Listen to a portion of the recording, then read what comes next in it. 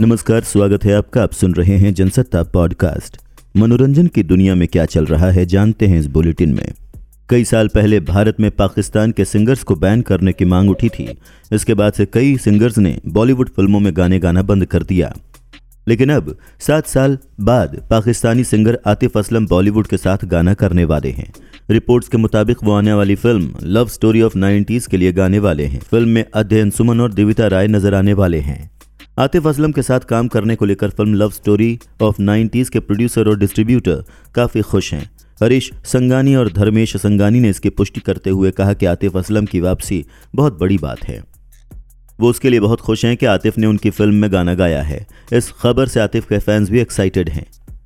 Film makers ने यह भी बताया कि आतिफ ने उनकी फिल्म के लिए एक ही गाना गाया है जो एक रोमांटिक नंबर है। साल 2016 में उरी आतंकी हमले के बाद भारत में पाकिस्तानी कलाकारों को बैन करने की मांग उठी थी। हालांकि बॉम्बे हाई कोर्ट और सुप्रीम कोर्ट ने बैन वाली याचिका को खारिज कर दिया था, लेकिन आतिफ असलम समेत कई कलाकारों ने भारत में तब से काम नहीं किया। अब 7-8 साल बाद आतिफ की वापसी फैंस के लिए बहुत बड़ी खबर है।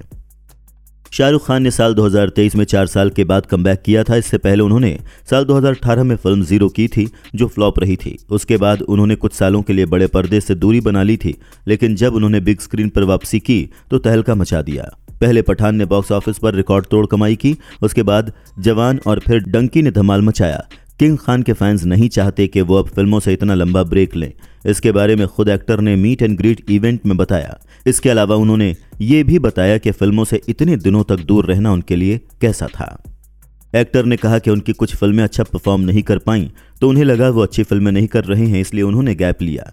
इसके साथ ही किंग खान ने कहा कि उनकी फिल्मों से ज्यादा लोगों का प्यार पठान, जवान और डंकी के लिए था। किंग खान ने कहा कि एक पूरे देश और भारत के बाहर के लोगों ने वास्तव में मुझे फिल्मों से ज्यादा अपने दिलों में बसाया है और कहा है 4 साल के लिए ब्रेक मत लो, 2-4 महीने ठीक हैं।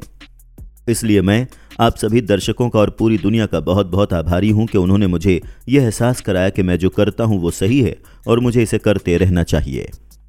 दिल्ली पुलिस को एक शिकायत दर्ज करवाई गई है। ये शिकायत किसी और ने नहीं बल्कि बिग बॉस के सीजन 11 की एक्स कंटेस्टेंट द्वारा कराई गई है। एक्ट्रेस का आरोप है कि उनके साथ दुष्कर्म हुआ है।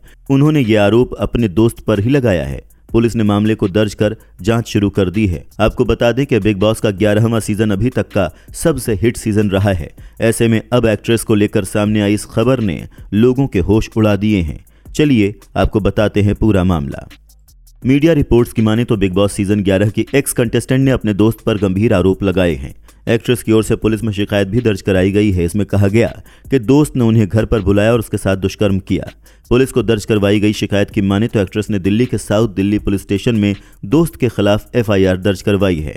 पुलिस मामले को दर्ज कर मामले की छानबीन में जुट गई है। हालांकि इस फीमेल कंटेस्टेंट का नाम सामने नहीं आया है। बिग बॉस 11 में अर्शी खान और हिना खान समेत टीवी के कई सितारों ने शिरकत की थी।